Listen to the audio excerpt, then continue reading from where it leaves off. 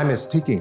Whether it is policymakers in the public sector or decision makers in the private sector, urgent action has never been more critical. The latest report by the UN's Intergovernmental Panel on Climate Change is a code red for humanity. Sadly, the repeatedly ignored warnings by scientists over the past decades have now become reality. As a global real estate company headquartered in Singapore, CDL is glad to have started our sustainability journey over 2 decades ago. Since 1995, we have embodied our ethos of conserving as we construct, and we believe that businesses can play a key role to building a sustainable future. Green buildings have been a top priority in the way we design, build, and manage our properties. Over the years, our sustainability strategy aims to achieve 3 deliverables: decarbonization, digitalization and innovation, as well as the disclosure of ESG performance. This is in line with our mission to provide green, safe, and healthy spaces for building users. This long-standing commitment has paved the way for the transformation of CDL's operations towards a low-carbon future. In February this year, CDL became the first real estate developer in Singapore and the first real estate conglomerate in Southeast Asia to sign on to this World Green Building Council's Net Zero Carbon Buildings commitment. Going forward, CDL will further accelerate our climate action to ensure that our business is not only doing good for all stakeholders and the environment today, but also contributing to a more resilient world where generations to come will enjoy, prosper, and live with good health. The development of climate change solutions is an ongoing and collective effort across multiple levels, and there are many opportunities for Singapore to be engaged actively. At the institution level, Republic Polytechnic's efforts are aligned with the national focus on sustainable development to mitigate all the risks and threats brought about by climate change. Our campus have been recertified as a Green Mark Platinum Award in 2021, and there are various efforts to reduce energy consumption in our campus through the retrofitting of our chiller plant, conversion of AC fans to electronically commuted fans, the installation of solar panels in 9 building rooftops, as well as the changing of lighting type to LED. In supporting the mass rollout of electric vehicles in Singapore, we have also worked closely with various industry partners to develop training programs to support the manpower and skills requirements, as well as the charging infrastructure. Over at RP, we roll out on-campus initiatives to encourage all our staff and students to play their part through recycling of used items and reduction in energy and water consumption. These efforts are championed by our students from the Conservation Interest Group to positively influence our students and staff. Climate change is affecting everybody because it is not just a national issue but a global challenge. Everyone has a role to play, and we can all start by adopting a positive mindset that we can do our part, regardless of how big or small the effort is.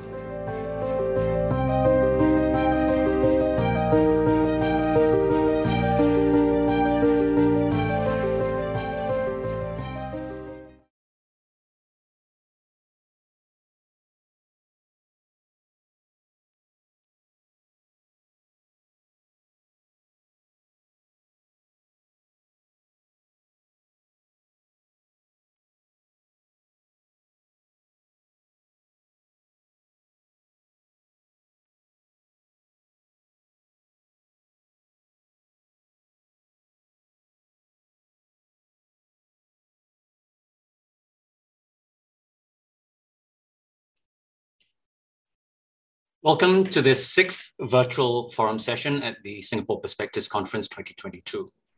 My name is Christopher Gee, and I'm a Senior Research Fellow at the Institute of Policy Studies. Before we start, may I quickly remind everyone of the following administrative matters. Please submit your questions for the panelists via the question submission section on this forum page. You can do this at any time during the session. The session is open to media coverage. We invite all at our conference to contribute to our discussions in a respectful and safe manner, focused on the issues at hand. IPS reserves the right to ensure that this is always the case in the chat and Q&A functions on our conference site. Now on to the matters at hand for this forum session. We have heard from the sessions earlier today about how the city, this global city-state called Singapore, can be a connected and connecting space, a vibrant and dynamic economic space. And later today, we will have another session on what makes a fully digitally capable city. Last week, inclusivity, cosmopolitanism, and resilience were all discussed in sessions involving a range of distinguished speakers. Now we turn our attention to the city as a green space. This hyper-urban, densely populated 740 square kilometers of space that has been known as a garden city ever since the concept was first introduced by the then Prime Minister, Mr. Lee Kuan Yew, in May 1967, with the idea that Singapore should be a city with abundant greenery and a clean environment for the benefit of citizens. And he also announced an ambitious timeline of just 3 years to achieve that goal. Now, more than 50 years on, there's still remarkably quite a lot of green physical space, and indeed, the planting of trees is one part of the Singapore Green Plan 2030 announced just under a year ago. But the environmental challenges that confront citizens today are very different. They go well beyond just planting and growing trees. And the question that can perhaps be implied in the title to this session is, can this city, this global city, act as a green space, not just in its territorial limits, not simply an oasis protected from a scary world outside, but something more, extending beyond the city limits to having a positive multiplier effect on its ASEAN hinterland and beyond? This is quite a challenging goal to consider this question in the 90 minutes that we have for this session. But I'm pleased to say that we have two eminent urban environmental scientists here with us to help talk through the matter. May I then introduce our two speakers, Dr. Olivia Jensen and Dr. Harvey Neo. Olivia is lead scientist working on environment and climate issues at the Lloyd's Register Foundation Institute for the Public Understanding of Risk at NUS. She specializes in water and environmental policy in urban Asia, looking at the landscape of environmental risks and designing and evaluating policy interventions to strengthen the resilience of urban communities. She was previously a senior research fellow at the Institute of Water Policy, here within the Lee Kuan Yew School of Public Policy. Harvey is senior fellow at the Lee Kuan Yew Center for Innovative Cities, Singapore University of Technology and Design, SUTD, and his research focuses on critical urban studies, citizen urban science and policy making, as well as nature-society interactions. At the center, he leads the Cities Cluster Research on the future of Asian cities, considering how a citizen-centric urban science can be practiced and sustained in tandem with big data, and in so doing, how it can influence urban policies positively. Olivia and Harvey will each make some points for about 15 minutes each before we move on to what I hope will be an open and purposeful discussion with all of you on this concept of city as a green space. Olivia, would you like to start us off, please? Thank you very much, Christopher. And much as I'm sorry not to have a chance to be in the room together with you and Harvey and with our audience, I'm looking out on one of Singapore's many lovely green spaces right now, so I shan't complain too much. Let me start with a few thoughts about where the city fits in terms of discussions about sustainability and also resilience in that more focused sense of being resilient to climate shocks and environmental shocks. And how can the city withstand these and bounce back? But on the one hand, cities are clearly part of the solution. Their size and their density means that they generate economies of scale in the classical sense, that achieving these services, delivering these services is cheaper per capita when people and assets are densely packed. And of course, the abundance of skills within a city and thriving innovation systems is also likely to lead to the generation of more solutions, more ideas. And that concentration of people and assets also justifies investing in resilience. Thinking about coastal defense provides us with one example. On the other hand, of course, that concentration of population and of productive assets amplifies the risks from pollution, from climate change, from unsustainable resource use, from biodiversity loss. And cities inevitably draw on the resources of their hinterlands. They put pressure on their regional environment. They may be in competition, sometimes direct competition, for scarce resources like land and water, the way that land is used, whether to, say, produce food or to provide a space for extra residential development. And cities and their hinterlands have to find ways to share these resources. Cities also depend on their hinterlands for disposal of waste. In the water sector, that often means the regions and localities which are downstream on the river. In Singapore's case, that means the coast and the ocean.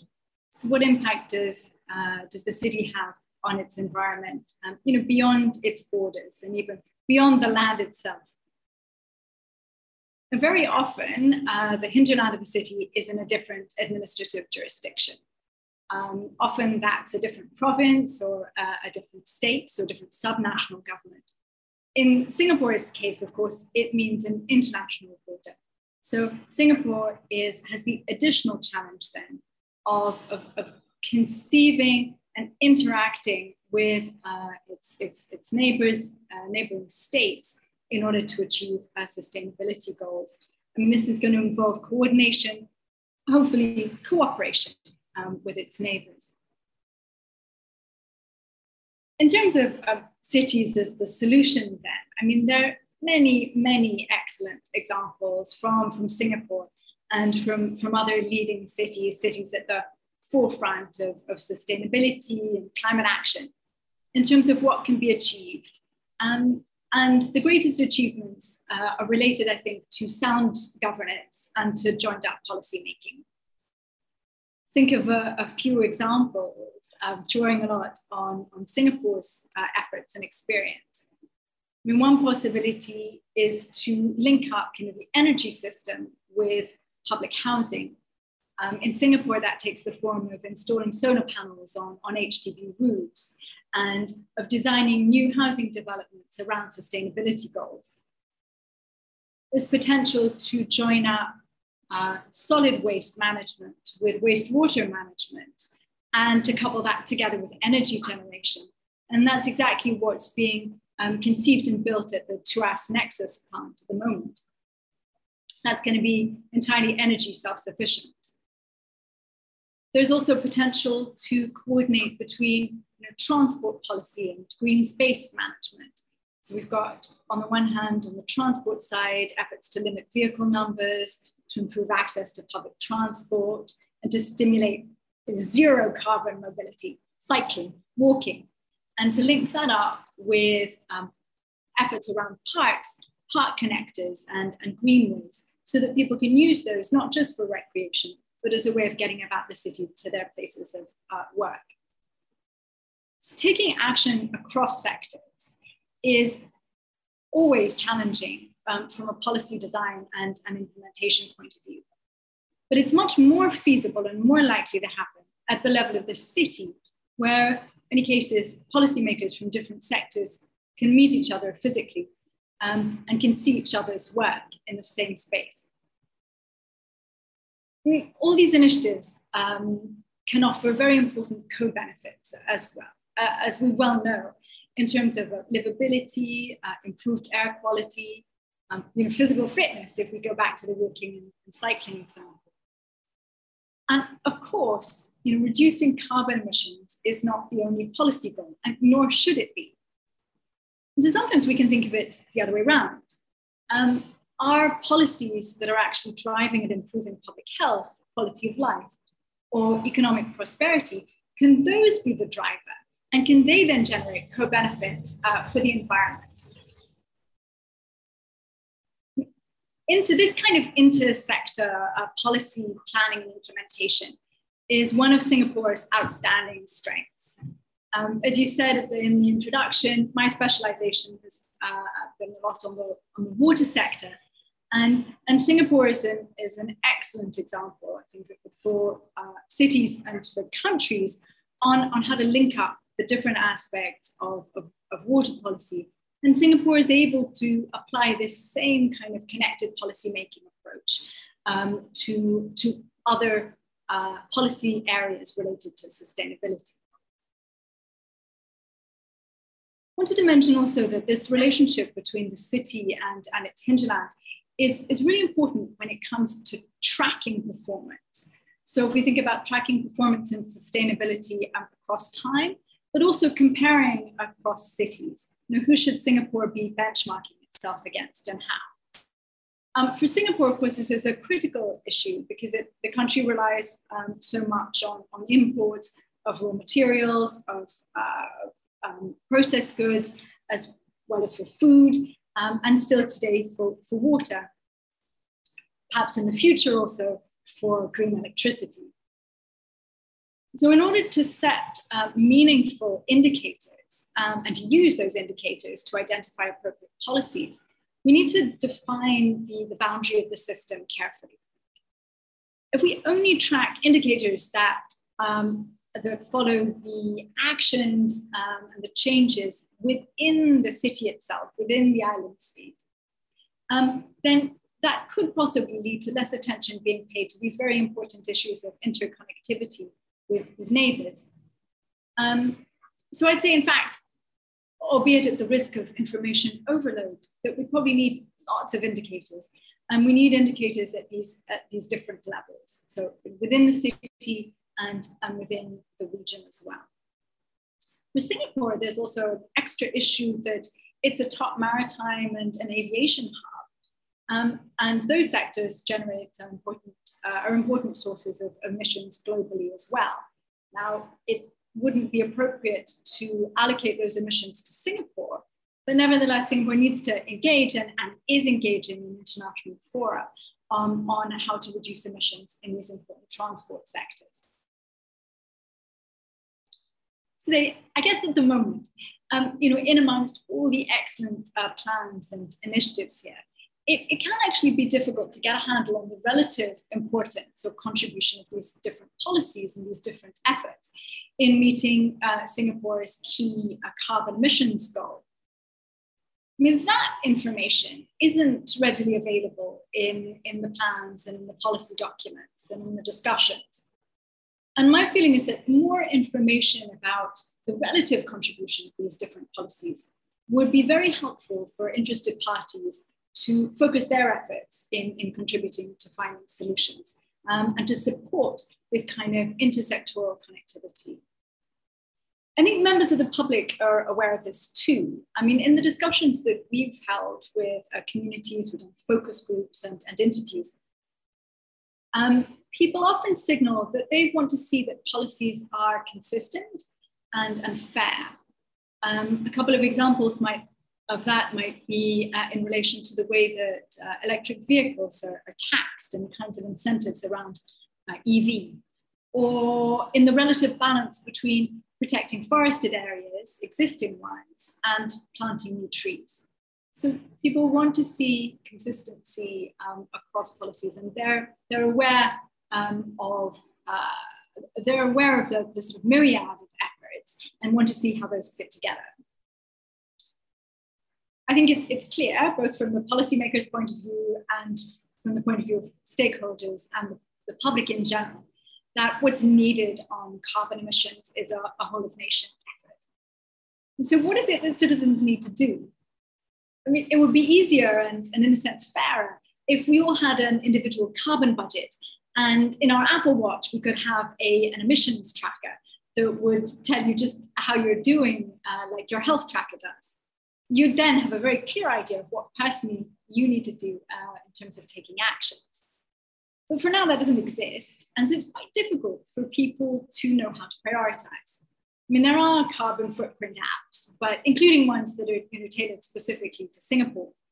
But either they give a very generic response, or you have to put in such a level of detail that you might spend days on this, trying to work out how much beef you eat, where it comes from, what form of transport is used to bring it to Singapore. And there's another level too, which is that what is it that people can actually exercise choice over? So if you have to travel by plane for work, Should you be counting that into your personal carbon budget or not? And I think this uncertainty about how to prioritize, it's really come across in the focus groups and the interviews that we've done. And people will say to us, look, I really want to do my bit. Just tell me what I need to do. And it remains a difficult question to answer. What we can do is separate out, characterize 3 different types of environmental actions. Some of those actions are what we might call private sphere actions. It's things like conservation, your consumption choices. And those are the ones that are most familiar to people. They could be simple things like turning the temperature up on your aircon, renting clothes rather than buying them, or more deeper lifestyle choices like becoming a vegetarian. But that's not the end of environmental action. I mean, a second set of actions is around the community level or the community sphere. That means talking to friends and family about climate change, perhaps giving to a charity or being part of a local community group which engages in coastal cleanup. And then there's the third sphere, and that's the public sphere. That's about engaging in public policies and supporting policies which are going to make a difference in terms of carbon emissions and environmental performance. That means things like writing to your MP, signing a petition, or blogging in your support for climate actions. Generally, people are focused on the first set, but really it could be the community and the public actions that make most of the difference. Say that when it comes to garnering support for climate-friendly policies, Singapore is in a really strong position. People have a very high level of general trust in government. They are very aware of climate change and they're concerned about it. In all the discussions that we've had, we haven't found any evidence of climate denialism, people who say it's not happening or people are not responsible for it. People don't necessarily see the risk to themselves as individuals, though. And in this, they're entirely consistent with what experts in Singapore say as well. So they see a global risk, but they don't see a personal risk. I think what's going on there is that Singapore has an excellent track record of investing in infrastructure to ensure that the country runs smoothly. And people are expecting that the government will also achieve this when it comes to climate change. It's what we might call a caretaker effect, that a child holding the hand of its parent doesn't bother to look left and right when crossing the road. They trust that somebody else is going to look after them. I'm not sure that's critical, because at the same time as people don't feel a personal fear, we do sense that people are ready to make commitments and to make changes in order to support Singapore's climate and environment goals. Perhaps the area in which anxiety and uncertainty creep in, and this might lead to opposition to policies, is around what the impacts of some of the transition regulations and technological developments might be for individuals. And perhaps the communications gap and the communications focus going forward will be to try to convey to people what the kinds of impacts, what policies are in the pipeline and what kinds of impacts they might have on people.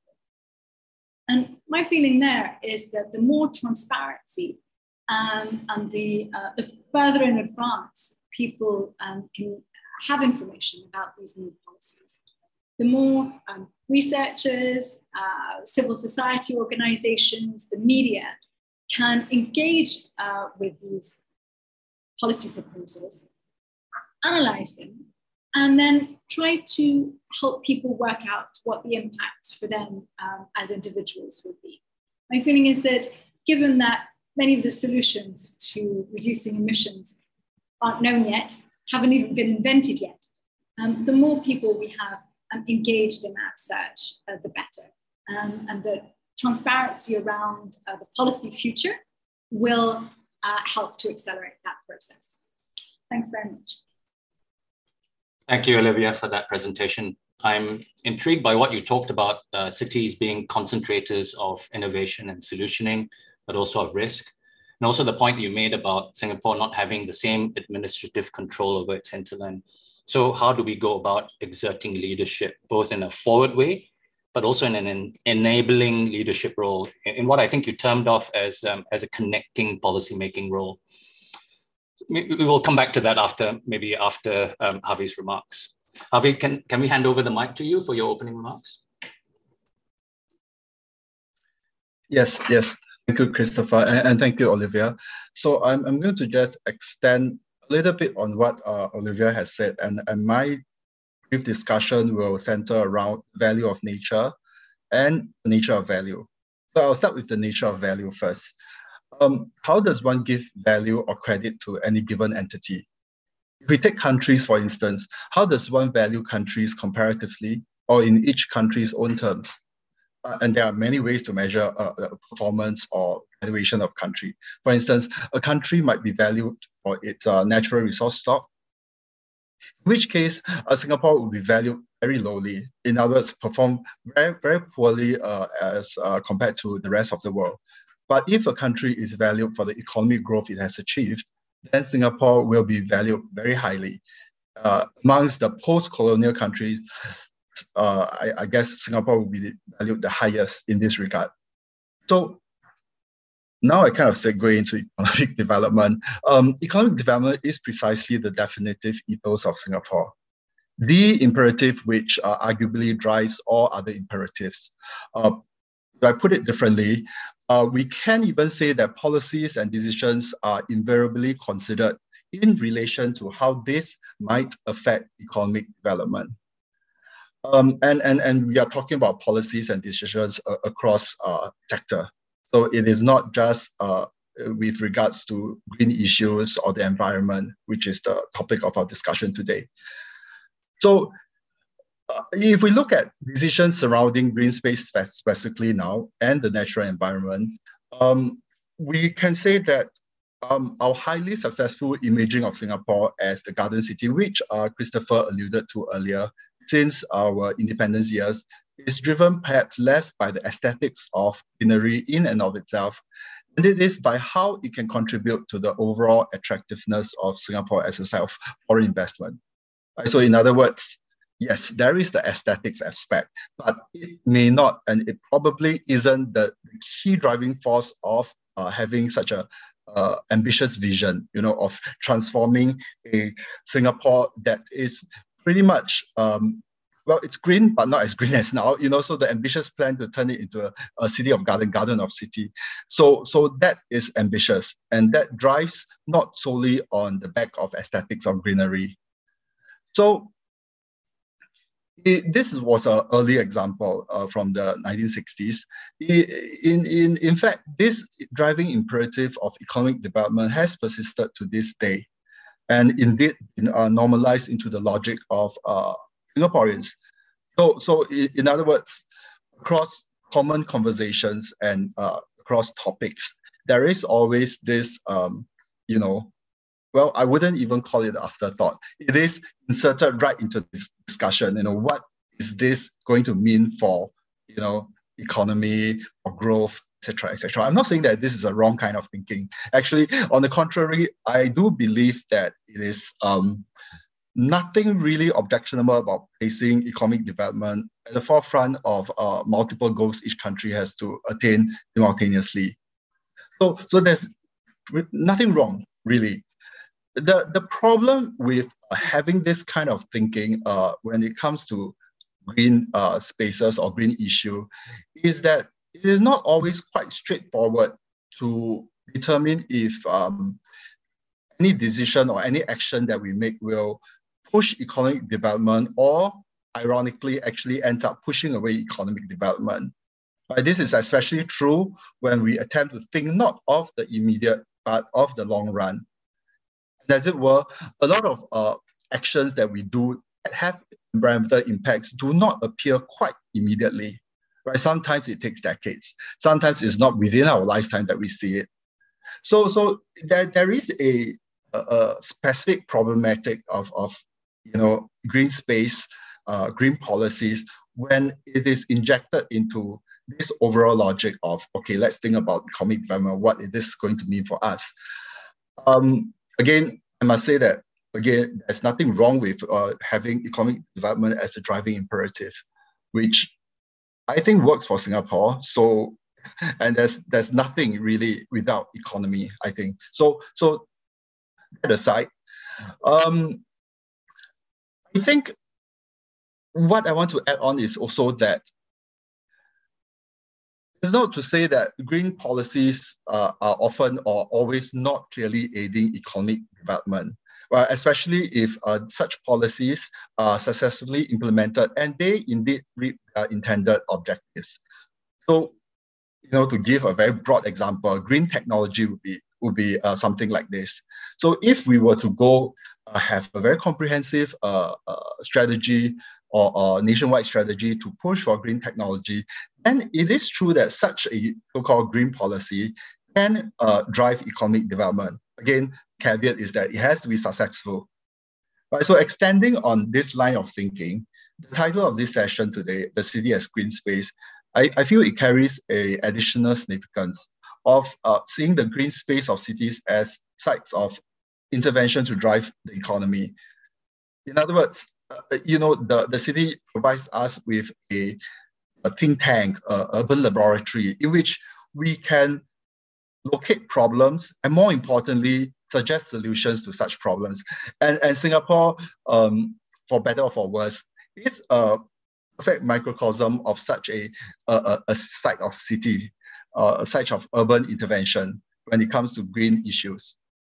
So, in other words, a green technology then would be an example of a commoditization of nature. So it is not unlike how we used to commoditize natural resources like minerals and forests. So this is all I'm going to say about the nature of value. Let's talk a little bit about the value of nature. So in other words, how does one value nature economically or extra-economically? I'm not going to say a lot about this, but just to preface it by saying that it is unfortunately a question which is wrapped in often irreducible differences in one's ethics and outlook. And of course, one's ethics and outlooks are in turn tightly linked to one's socio-economic class. So in other words, the question of how is nature valued, how does one value nature, it really depends on who you're asking. So that provides an additional complicating point. So it's not inconceivable and it's not surprising at all that valuing nature for its own terms, the aesthetics of it, which I mentioned earlier, valuing nature for its own term loses often to the vulgar and highly simplified, development versus conservation debate. So this, of course, is very unfortunate. It is unfortunate because if a debate is often started through,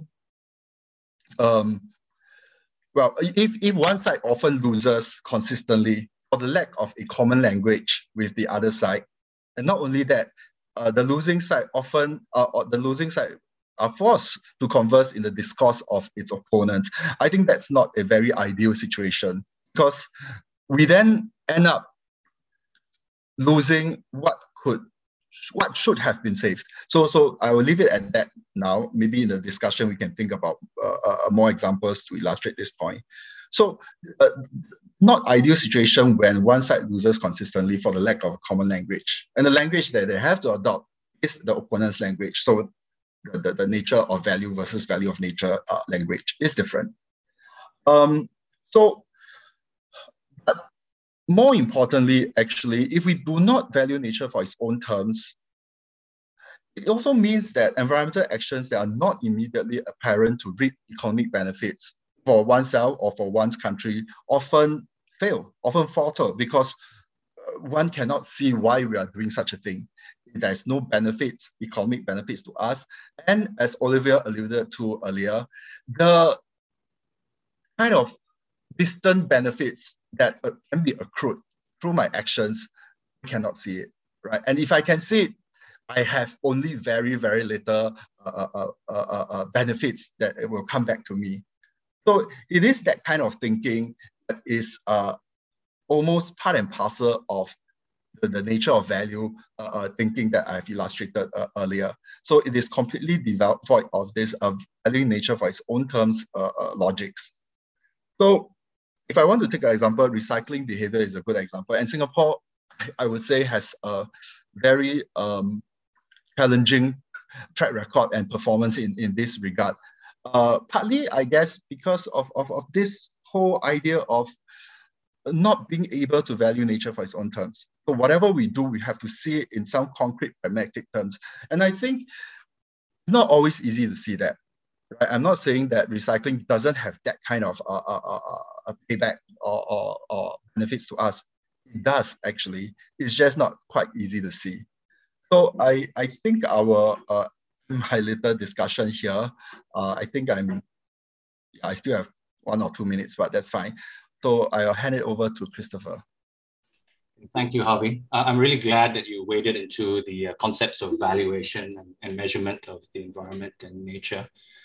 Given the huge challenge that outcomes in this space play out over a longer time frame, and certainly beyond the immediate field of vision of policymakers and citizens with apparent pressing goals, something like the pandemic, such as economic development, as you mentioned. And maybe before we open out the discussion to the audience, I see some questions already coming in. Maybe we can focus on 2 areas where I think we'd like to. I'd like to flesh out the discussion a little bit more, and let's stay with the topic of measurement. Right? If we don't measure it, we don't know what we know and we don't know. Right? So where do you see this whole measurement thing, this standard setting thing? How does that play out in the next few years? Because I sense that the time is now. There is a gap, and maybe something needs to be done collectively. And maybe I can put it to you to discuss or talk about what you think Singapore's role in this process. So maybe Olivia, would you like to kick off and your thoughts on that question? Sure. I think it's really helpful when coming up with an indicator set to have a very clear idea about what the overarching policy objective is. In the case of water, we've looked at that in terms of water security, and then try to get a really multidimensional perspective on what water security means, including both its environmental aspects, its service quality aspects, as well as the risks associated with water from flooding. So I wonder whether that same kind of approach isn't going to be useful across the board in terms of coming up with an indicator set for other environmental issues. It's definitely more difficult when you have a very big and pretty much impossible to define concept like sustainability. And I think that's one of the big challenges, and a lot of academic energy is devoted to trying to define it. I'm not sure how useful that is for policymakers and other decision makers. It's easier also when we come to, if we focus in on the mitigation part of climate change. And here we've got this universal, this global indicator, which is carbon emissions or greenhouse gas emissions. And all countries in the world are setting their goals in terms of that single indicator. So that's very useful. The challenge is how then to break that indicator down, or to break that goal down into sort of sector-specific goals, which can then be more easily translated into policy. But having that sort of single global indicator is a very useful one, and is a very important part of the international effort. And so Singapore has also very clearly set its goal for 2030 in terms of the volume of greenhouse gas emissions. also just come back for a minute to this issue of scale and how you set the system boundary. I think it's really important to deal with that and to deal with it transparently, because otherwise whether it's a government or a public agency or a firm or a group of firms who are developing these indicators, almost instantly sort of triggers skepticism and distrust if people feel that the indicators have been selected on the basis of what's easiest for that agency or firm to achieve. And people are very sensitive to greenwashing, and there are lots of bloggers and others out there who are going to help them to be sensitive to it as well. So being able to justify the selection of indicators that are used, again, in a transparent way, even ideally in involving stakeholders from outside your specific organization, is a very helpful way, I think, to build trust, and importantly, to be trustworthy, to deserve that people pay attention to these indicators. If you want, and we certainly do, want everybody to engage in trying to meet these objectives. Thanks. Avi, any thoughts on this matter? Yes. So this, it's always necessary to have a framework to compare performance, regardless what kind of performance we are talking about. I feel that one of the challenges is really how fine-grained do you want this framework to be? If you make it too detailed, like too many sub-indicators to track, multifarious kinds of aspects to look at, I think that has two negative impacts. First, it will discourage people from actually trying to get on this framework of analysis.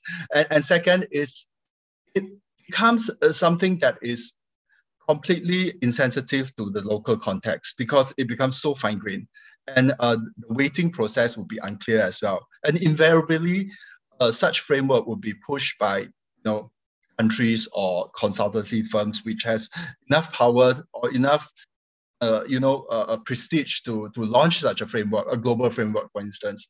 So that is a consideration, I feel. And as opposed to, well, if you go the other way and you make it so broad and so general when everyone is going to be on board, it really doesn't measure anything in any comparative sense at the end of the day, nor does it measure anything in and of itself. I think that would be a danger too. So this balance, I think, is very hard to find. And for instance, from my perspective, I think Singapore loses out on most of the environmental performance indicators out there for reasons beyond our control. I think that would be something that needs to be done. I feel maybe we should come out with our own performance indicators. I'll leave it at that. Yeah, actually, we can stay with that, Harvey, with that thought. It's a topic that I really I'm quite passionate about. And it's this idea of who leads in this space, right? You talked about the difficulty of finding the right level, right, finding the right context. But perhaps what we could do is find leaders, right? Different, whether it's companies or community leaders or different countries focusing on specific areas where they have I guess quite a lot of concentration, right, in terms of their resources, natural resources. It then strikes back to what Olivia was talking about. We then move away from this caretaker idea or mindset, and then take ownership of the matter, right? Each of us then has agency. We lead in that space. What are your thoughts on that? I think, yeah, like a coalition that you speak of would have more legitimacy. I feel, all things being equal. So that perhaps should be the way forward.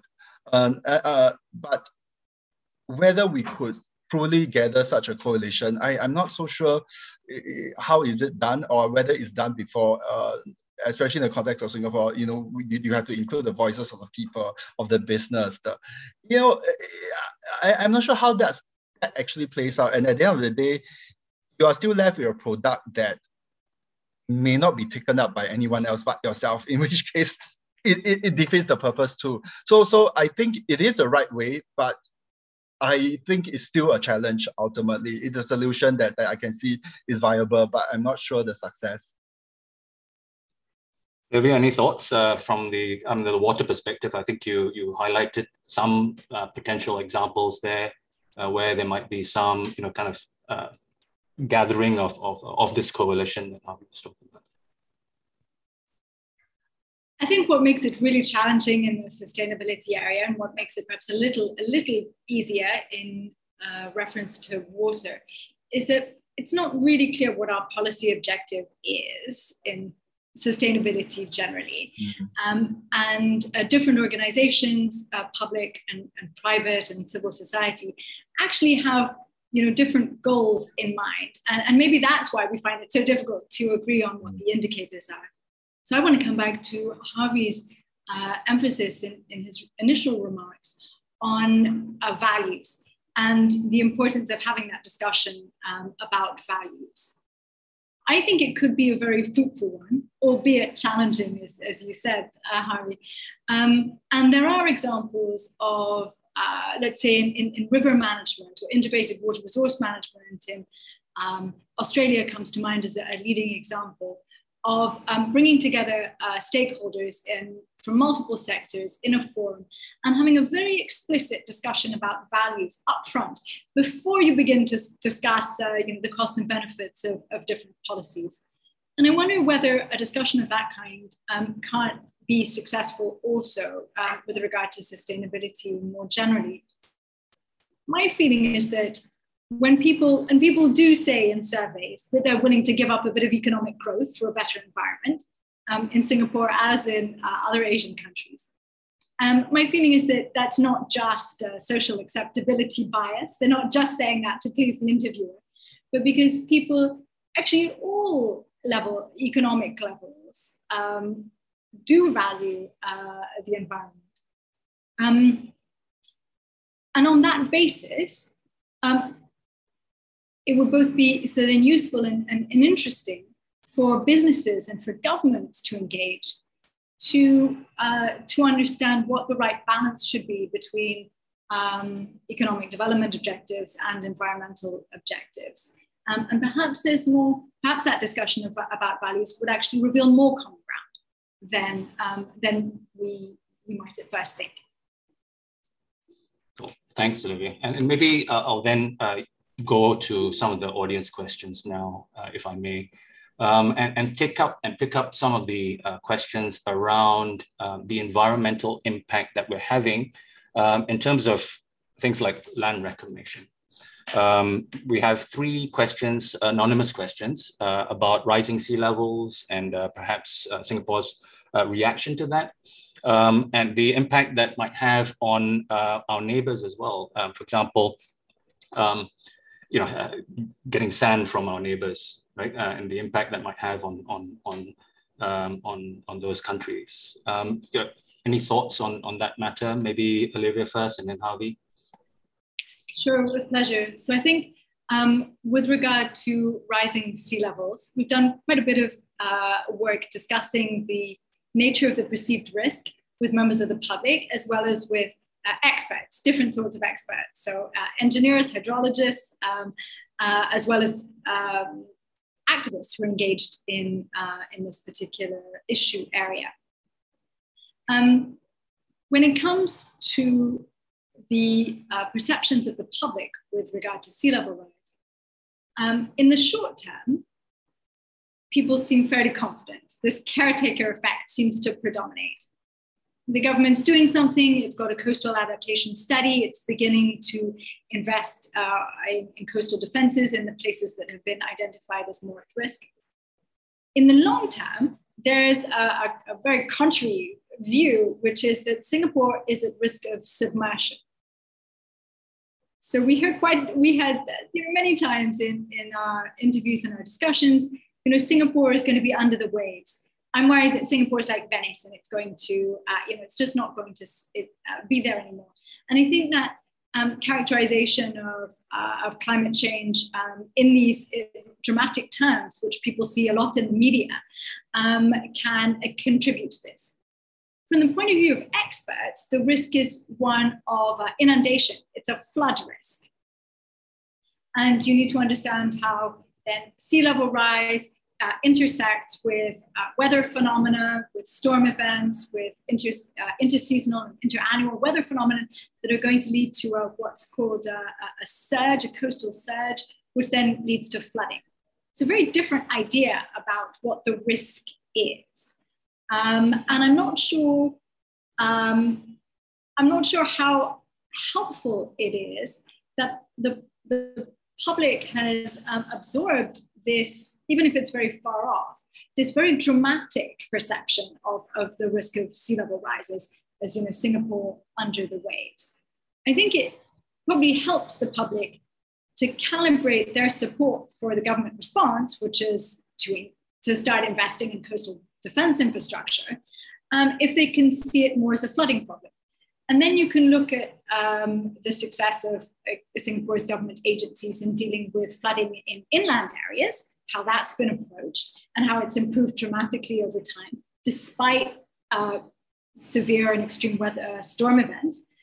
And that can help people then to understand how the actions that have been taken by the government on coastal defense are an appropriate response to the nature of the risk.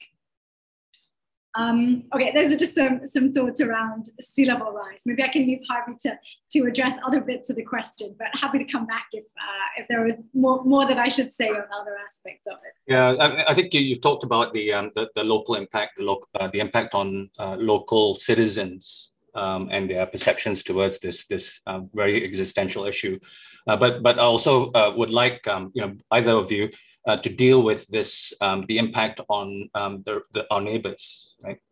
We do have to make choices, but also I think going back to this whole idea of leadership, right? As we have done with respect to water management and conservation, maybe exporting or leading the way in terms of helping this issue of sea level rise for our neighbors as well. And then, of course, there's the question being put about the impact of what we do with respect to civil defense for sea level rise on our neighbors. The use of a lot of sand from our neighbors. So if you could address some of that, that'd be great. Thank you. Okay. So I'll try to. This is very important questions which are tied with multiple actors and policies and politics. So I'll give you a example. You know, we know that Singapore is a very ferocious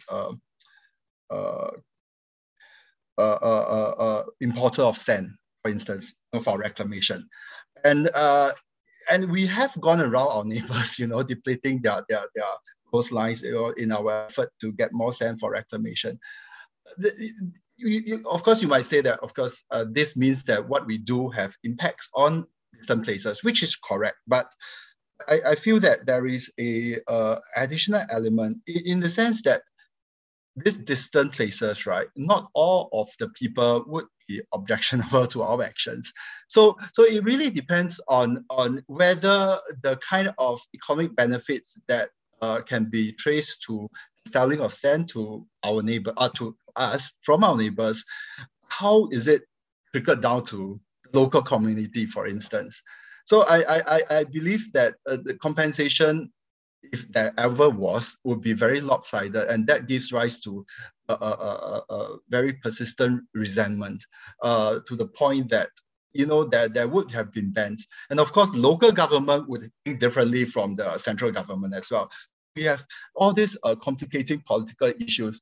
At the end of the day, the buck still stops at us, of course. We make the decision. We are the one who start the process. So this is not a very easy question to answer, and I have no good answer for it. So I will just leave aside this sand for reclamation bit. I want to go back to this fear, this risk of climate change and urban flooding, for instance. And here I'm going to say a little interesting anecdote from one of our research sites in Jakarta. This, is part of what Christopher introduced earlier on our research on citizen urban science and citizen well-being. So we went to a neighborhood. It's not a really low class or delimited neighborhood. It was an average, perhaps lower middle income district. And one of the questions we asked would be, what are the kinds of threats or urban insecurities you feel? And, Liz and they choose issues. So basically what happens is that flooding was like number 6 or 7, way down. But in that area, the Jakarta government actually raised that area as the highest risk for flooding. So it's a red zone. So it is a zone that needs a lot of intervention. So of course we have a lot of, with the follow-up, we haven't done so yet, but we have a lot of hypotheses to suggest. Well, one of the simplest reasons is that they have much bigger problems, immediate, clear and present danger to be worried about. And indeed, job security was one, and mobility, how they travel, was the second. Of course, we can say, well, flooding actually affects that, but that's another question altogether. So that could be one. The other question that we were thinking, the other answer that we think of this anomaly is that I feel that the residents might think that if they agree with the government's assessment of their district as a red zone, it might be forced to move or forced to be evicted or forced to endure the inconvenience of so-called flood improvement works. So there could be a whole lot of reasons. So my point is to illustrate that really there are so many different ways of looking at the same issues. And I think that's why I feel, especially for something as amorphous as environmental performance, it's not easy. It's very hard to wrap our heads around it because there's just too many missing elements or indeterminate elements. Olivia, anything to add? I'm happy to just chime in on the second part of your question about leadership. What's Singapore's role in the region in terms of finding solutions, for example, to sea level rise. And I think perhaps also applies to water management of water generally, is that both the biggest contribution, but also the hardest thing to translate is governance. Singapore is part of the reason why it's been able to achieve so much in its own water security. It's been it's kind of a very joined up, far-sighted, consistent efforts to deal with its water security challenge. And the fact that there is unified government with a clear policy goal and very clear performance indicators for the public agencies involved has been very helpful in achieving that. In addition, of course, to the technological advancement and financial aspects, so just sheer investment in the infrastructure. But I think that's what is most of interest to other cities and states who come to Singapore to learn about its water policy. But at the same time, it's the most difficult thing for them to implement back home. And I think the same thing could be said for sea level rise too. I think there's no doubt that Singapore's engineers, its designers, its economists have an enormous amount to contribute to other cities, coastal cities in the region, in terms of how to plan for infrastructure, how to design it for multiple purposes. But can what makes that possible in Singapore, that kind of future-focused government and the link between the policy goal and the availability of financing, can that be replicated elsewhere? And so maybe the efforts on the part of Singapore and the contribution is in both these things, right? Is mobilizing its experts to help countries design solutions, but then to mobilize its policy experts on how to achieve the sort of governance aspect that supports all of this. And maybe if I can challenge you a little bit further, possibly introducing other actors too. What about the private sector? What about other players that might be sort of co-opted, brought into this coalition that Harvey was talking about, to kind of act not just in Singapore, obviously, but to go into the rest of the region where these issues are clearly quite pressing, but they lack the resources, they lack the planning capacity, the funding capacity in that respect, and we're almost coming back to that idea of that leadership role, both kind of in the doing, but also in the kind of the enabling, not just for ourselves, but for the rest of the region. And I wonder if you want to kind of touch on that. What kind of role does then can Singapore evolve, rather than just that front and center, we're the best at everything kind of thing, to actually just be a facilitator, understanding the different contexts that might exist in the region.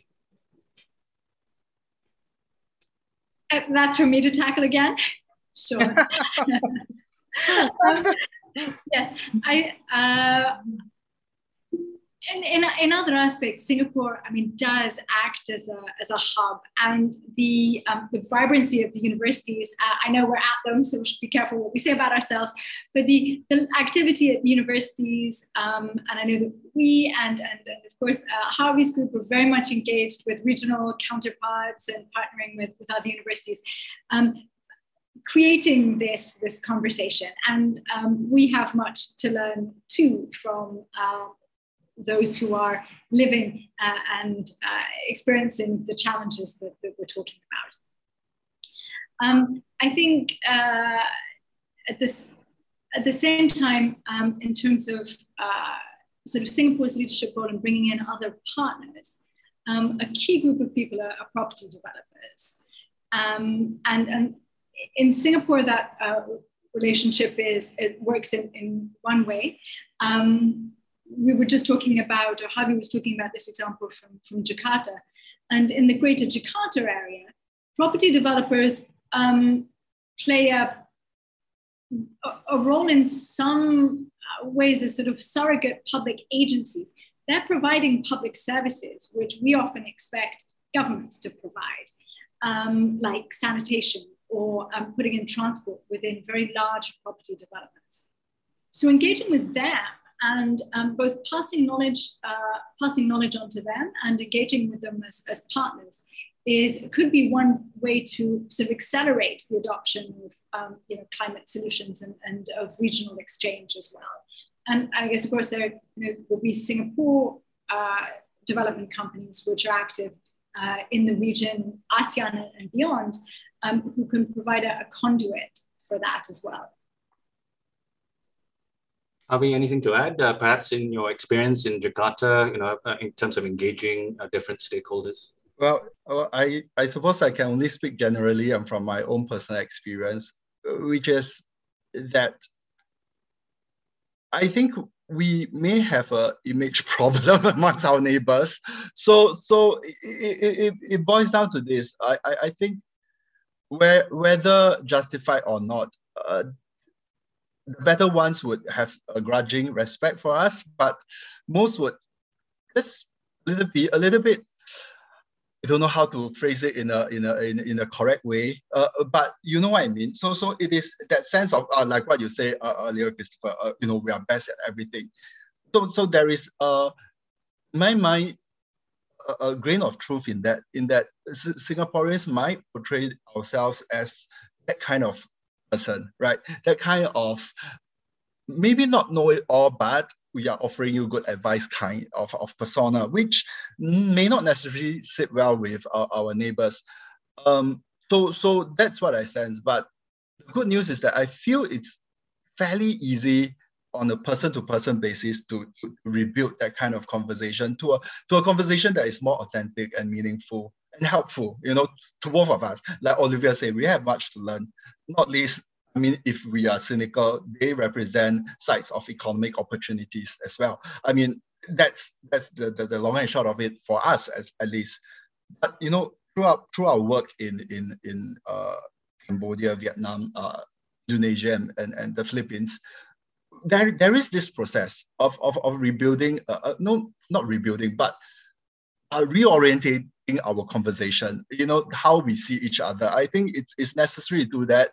But like I said, it is not as difficult as it might seem. It's actually quite easy. We do need to have that kind of mentality and hold that kind of mentality in truth, not in cynicism, not because I need to be like that so that, I can facilitate our works with these people. No, it doesn't work like that. You have to genuinely believe that, we have to start somewhere and we have to start on an equal basis. I like the optimism and the kind of the collaborative spirit that what we just said. Maybe if we can then now take some audience questions, and what I'll do is bundle up questions from Eunice O and Jonathan Tan and an anonymous questioner, and really focus on the idea of nature conservation. This, I think, the point that you touched on earlier, Harvey, about conservation and development. The balance between the two. And Jonathan asked in specific terms, whether nature conservation and development can be considered to be in harmony with each other, rather than having to kind of trade one off against the other. Is it possible? Can we do that? And then, kind of just that relationship between nature and the environment and the kind of the pure raw economic benefits. So I think those are the two things that Eunice and Jonathan were asking or hinting at when they asked the question. Any thoughts about that? I mean, these are probably high level questions, but what are your thoughts? Well, I think that's a perennial question and a highly important one, especially in a place like Singapore. But it is also because we are talking about Singapore here that I feel the solution is actually, coming to us on its own. In other words, what is the balance? Whether there is or could be a balance between conservation and development. I think that the argument will resolve itself in the sense that the general population, at least in Singapore, would be gradually desensitized or have a very different kind of idea of what nature should be or what nature could be and what nature must do to themselves. I think I'm putting my head out there to forcing this. I think that the younger generation don't care much, most of them don't, about physical aspect, the aesthetical aspect of it. If you talk about the action-based aspect of environmental behavior, I feel that, maybe, but the newer generation, I feel they have no qualms about involving themselves, immersing themselves in a very AI-created environment. And they like it. And we've seen research in other countries, in UK, for example, where people actually prefer that kind of experience because it is more immediate. You reap the benefits in very clear, uncertain terms, although it's a very artificial term. But you see, this border between what is nature, what isn't nature, and what should you consider nature, and what are your demands of nature, I think that has changed within a generation and a half. So that's my roundabout answer to a very complicated question. Olivia, any thoughts on this point? Sure, I can share a couple of thoughts. Harvey's comments were very interesting and took the discussion in a direction that was really unexpected. So it's a little food for thought for me. But in the meantime, maybe a more a sort of middle of the road economics answer is that the trade-off between environmental quality and economic development depends what stage you're at in economic development as a country. And clearly there's a stage at which a country is based in manufacturing, especially focusing on low-cost manufacturing, and that tension between environmental quality and economic development is particularly acute. When you get to when the country is already high income, highly developed, and is moving towards a service economy, it's actually relatively easy for the economy to keep on growing while in fact reducing its impact on the environment and improving both local and broader environmental performance. And I think that's where That's certainly the level of development that Singapore finds itself at now. So that doesn't mean that the environmental problems have gone away. They've shifted to other countries which are now at that lower stage of development. But it does mean that from Singapore's point of view, it doesn't face that particularly difficult trade-off which other countries find themselves in now. There are a bunch of studies which have tried to look at the relationship between environmental regulation, environmental standards, and aspects of economic growth, and in particular, innovation. And there's quite some debate about whether tougher environmental regulation stimulates innovation or not. And there have been some big names engaging in this debate. If you look at it from the level of the economy as a whole, it's not very easy to make that argument. If you look at it at the level of a sector or a subsector, the introduction of regulation does stimulate innovation because it poses a constraint for firms, and firms look for a way around it. Which means that if we think, for example, about stricter regulation on air quality, on emissions of air pollutants, then it stimulates, that can stimulate innovation in scrubbers for power plants, which don't constrain in the end, which don't constrain economic growth, which have a very limited impact on costs, and at the same time improve environmental quality. When it comes to carbon emissions and regulation related to climate change, we're talking about such a systemic change that transition is going to happen across all areas of the economy. And precisely because it is so widespread, I think we can be more confident of the innovation impact, the positive innovation impact of stricter regulation. And I don't think that will necessarily come at the cost of economic growth, net economic growth. Of course, there will be distributional consequences, and how to deal with those is going to be part of the big part of the policy challenge. Thanks, Olivia. And maybe again sticking with this topic, but also pulling one of the questions that, or a couple of questions that have been asked by the audience. This idea that given the challenge of this climate crisis, the urgency, the question is whether we should be considering more radical solutions. So that actually even have an impact on detracting from economic growth. Right? And the example is divesting immediately from fossil fuels. Something like that. Is that going to be a spur for innovation? Just doing it means that we're forced to embrace new solutions that perhaps a more a relaxed approach to change will not foster. I'm happy to launch in. I like this question a lot. Let's try something in the middle. The problem with very radical solutions, while they might seem an appropriate response to the climate emergency, is that they create very high transaction costs. So everybody jumps to deal with this. The technologies don't have time to develop. They're higher cost than they would be. We don't have examples that we can then replicate or scale up. So having a longer transition horizon will lower costs. That doesn't mean that we shouldn't start taking action. And I think that's what so much of the commentary, the analysis around climate action emphasizes, brings to the fore, is that we don't have to do everything today, but we do have to start now. And what should we do?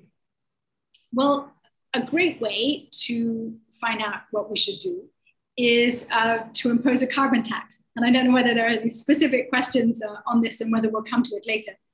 But a carbon tax is an information revelation mechanism, we don't know how much it's going to cost to reduce emissions until we regulate and we start trying. And there are many examples from other environmental regulation efforts. A really striking example is regulation around acid rain. So in the US, air quality regulations were introduced to tackle sulfur dioxide, SOx and NOx, sulfur dioxide and nitrogen oxide. The estimates of how much that was going to cost to firms to reduce their emissions turn out to be 3 or 4 times what it actually cost firms to do so. So by introducing a policy like a carbon tax, we can start to reveal that information. We're not going to know how much it costs to take a climate action until we start to try. And Singapore could be at the forefront of that by very much under discussion at the moment, how much the carbon tax should be, whether to, when and how much to raise it. But that's one step that can be taken very soon and will trigger action, which will help to reveal those costs. And I don't think it's overly optimistic to expect that the impact on economic growth of keeping emissions below 2 degrees C over an 80-year time horizon will not be negative. We'll wait with a lot of interest to see the IPCC's report about Working Group 3, which is looking at sort of mitigation options, and will include estimates of the impact on global economic growth of the solutions that are currently available. That should come out, I think, in the middle of the year. Okay, we have another question that I think follows on quite nicely from our discussion here about things like carbon taxes, and it relates to standards, green sustainability standards in the region. It's come from Jeffrey Tan and Arnold Teo. Question, about again, Singapore's leadership role in terms of the sustainability efforts, the setting of those standards. The carbon tax is an example of that. Right? You talked about the kind of the signaling effect that a carbon tax might have, the revelation of the cost onto the environment. So how might we start our green sustainability standards, or form them, set them, and do that in a way that is sensitive, not just to our own context, but to that in the region? I think, Harvey, you talked about that earlier. How do we, kind of consider all of that? I feel, idea of a coalition is good, but in general, the driving logic behind a coalition is that you need a vehicle that is seen to be not vested, right? Has high legitimacy and high respectability. So a coalition generally will give that impression, but it could be through some kind of organization, I don't know, ASEAN or some kind of supranational organization that drives this effort. I think that might help also. So that could, of course, involve a coalition kind of idea in it, but it may not. So there are various ways to do it.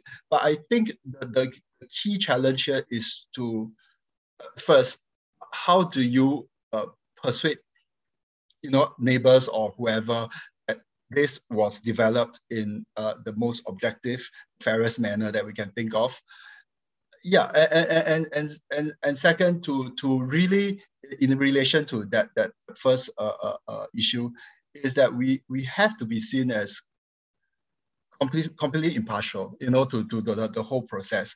I think that is fundamental to gaining legitimacy on any kinds of policies or framework that we develop, and we hope other will take on, because we are not, I don't know, China, USA, some other countries, they have other kind of arsenal behind them, but we have nothing except objectivity, truth, and sincerity is what I think it is. Olivia, any additional points? I think the easiest area for Singapore to show leadership is amongst cities. And I know that that means that we're not fully taking into account Singapore's status as a city-state, but it does provide a natural group of comparators, including some very high-performing comparators for Singapore. And I know that Singapore is already very much engaged in sort of cities networks, global cities networks. But amongst there, it's not simply that Singapore is the leader and is trying to impress its learnings on others, but also extensive opportunities to learn from what other cities are doing. And in some policy areas, other cities have done things which were which are very innovative and exceed what Singapore has so far managed to achieve. And I think that provides a useful and a rather sort of cooperative, collaborative context for Singapore to engage on the development of indicators. Thanks. Okay, so maybe let's try and make a stab, given that we're coming to the end of the session, stab at a few more questions from the audience. I have one, it's a combined question. I've combined it with two questions, one from Gillian Koh and another from Nicole Lam. And really talking about the Green Plan. So Singapore's Green Plan 2030. And the question is what, is it ambitious enough? What excites you most about it? Is it the EV aspect of it? I don't think so, right? It can't be that.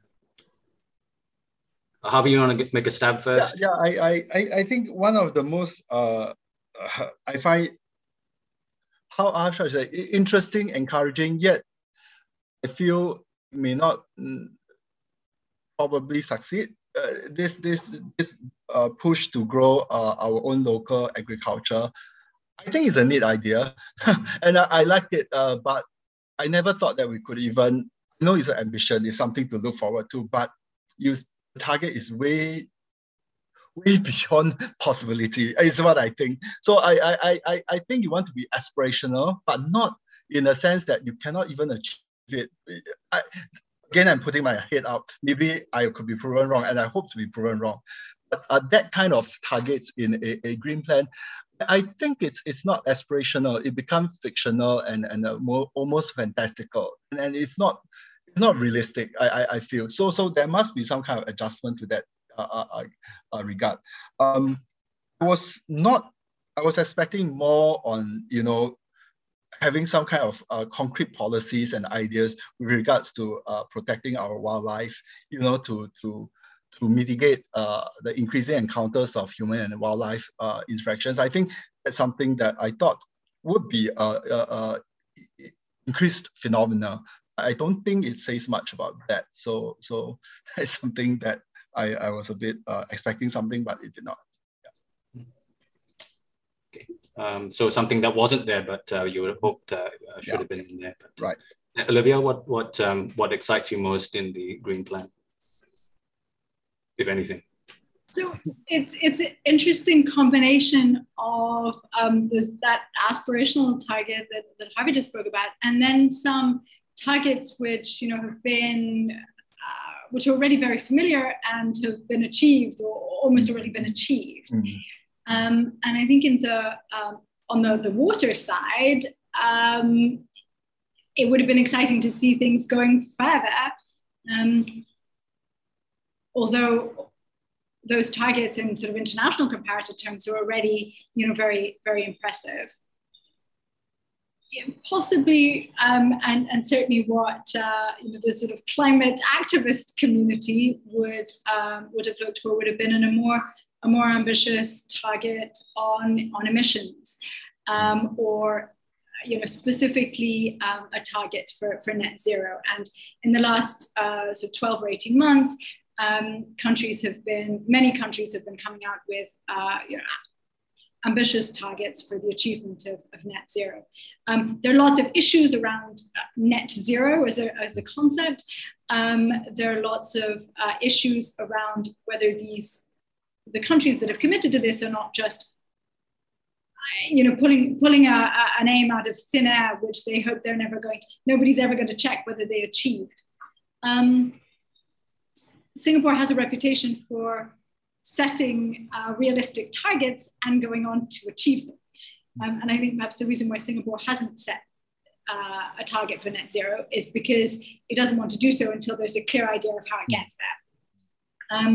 What would be great to see would be a bunch of attendant policies which would help us to see how Singapore is going to get there. And a bit more of that in the Green Plan alongside the excellent efforts in other areas, I think would have helped to provide the public and businesses with that sort of vision. Like what's a roadmap to get there, even if we're not sure exactly when Singapore is going to get there. And related, I mean, do you think there's a bigger role for incentives? We don't have very much by way of those. For example, the 30 by 30 goal is, again, as you say, Harvey, quite aspirational. You even said fantastical. But might it be assisted? It's a stretch target, but might it be helped if we have a bit more incentives to kind of just drive that response along? Yeah, of course, it helps a lot. And it also helps immensely if there is that the actors involved in this endeavor, right? Let's say the farmers, they are convinced of a relatively sense of stability moving forward. I think that is something that is a big disincentive, right? So they are not sure whether it could be viable to farm or to fish in 10 years' time. It's not good enough to have a land lease that is constantly renewed and shorter and shorter leases. I think that's a disincentive because nobody wants to work with that kind of uncertainty. And indeed, we have seen farmlands being moved, not taken away, but alternative sites were offered. Of course, we can say since alternative sites are offered, it's not a big deal, but it's the disruption to business, and businessmen don't think of this as mere, inconvenience of moving. It is an uncertainty. So do you want to provide an environment of stability that really convinces people that you truly want this and you are committed to providing the resources available necessary for people to actualize this vision, this aspiration? Thanks, Harvey. Any thoughts from you, Olivia, at this point? Okay, great. Let's, again, we're coming to the end. So maybe I'll deal with one more question from the audience and ask about this idea of domestic recycling rates in Singapore, right? Is there something that we can do to boost that? Olivia, you talked about, kind of moving to this zero or lower waste or that cyclical circular economy model. What do you think? I mean, is it possible for something to be introduced, like as what was said in this question, a compulsory waste classification system, just to kind of encourage people, send those signals? It's so hard. And I've had a bunch of discussions with NEA, talk about the efforts that they've made and the range of sort of policies, nudges, and things a little stronger than nudges, which have been considered. I know this is a really big challenge in Singapore. And I'm not sure. One thing that would help for a start is to teach people how to recycle. And again, I know this is something that NEA has been doing, but so much of what goes into the recycling bin doesn't get recycled because it hasn't been properly prepared or sorted. And that then feeds into the impression that people have that stuff that goes in the recycle bin doesn't get recycled. So if that's going to happen, why should I do it? And it creates a very unhelpful spiral of expectations about what happens to things in the blue bin. If you've spent a bit of time sort of recently in sort of European countries, diligently kind of separating their waste, and you think, well, how do you do that? How do you change that mindset? You know, even when people have to go quite far out of their way to put their recycles in a specific bin, and they're going to do it, that there must be some level, a threshold at which the expectation about how others behave and how others expect me to behave then trigger a positive cycle in terms of recycling. How Singapore can increase the recycling rate to trigger that, I'm not 100% sure, and I know that lots of different things have been tried. And right now the policy is to give out recycling bins to each household. I wonder if putting recycling in the public domain, getting people to take their rubbish to a place where they then have to sort it and put things in the bin in front of other people, helps to create that expectation about the sort of social expectation about recycling, but comes with lots of other costs too. And you know, people are very motivated by convenience. So I can't guarantee that would work either. Yeah, it's a difficult one. Unfortunately, we only have got a few minutes left. And as we draw this session to a close, I'm actually going to paraphrase a question that's come in from Edwin Chua and ask Olivia and Harvey to leave us with their thoughts on this question. What is the one critical action that our future selves in 2030 will thank us for doing now in 2022 in building out this city as a resilient, thriving, and sustainable green space? Olivia, would you like to have a go first? So it's a question about what we should do. And I spoke in my remarks at the beginning about these sort of three different types of environmental actions that individuals can take. My feeling is that it's the third type. It's those public sphere actions that are going to be the most important. And so if I have to pick one thing, it would be supporting a carbon tax. Fantastic. Carbon tax. Coming up soon, I think. Harvey, your action point? Well, I think I will pick a behavior or action that my future self will say that there's no excuse you shouldn't have done it or you should not have done it. So I'll pick something that is easy and everyone can do, which is to reduce their meat intake. So perhaps just reduce meat intake 10-15%. So a day or two a week, you just abstain from meat. I think that's good enough. And you don't depend on the government, infrastructure, education level, none of this thing that involves in your personal decision to reduce meat intake. I think that's what I would do. So very good. We've got a suggestion at the very public level, high level carbon tax, and then one at the personal level, an appeal by Harvey to reduce our individual meat consumption. So thank you both. And we've got these two very fascinating, somewhat sort of challenging, I guess, in some cases, action points from our speakers. I'm sorry we didn't get to all of the questions, but rest assured, they are very much appreciated. IPS will note them and see if we can address the matters raised in future work and discussions.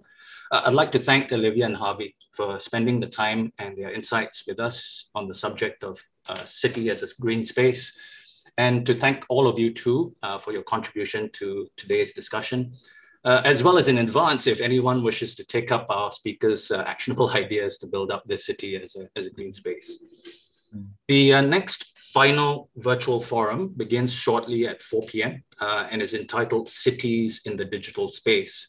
It's moderated by IPS Senior Research Fellow, Dr. Carol Soon, and features Mr. Liu Chun Hong, CEO of IMDA, and Professor Carlo Ratti of MIT. See you then.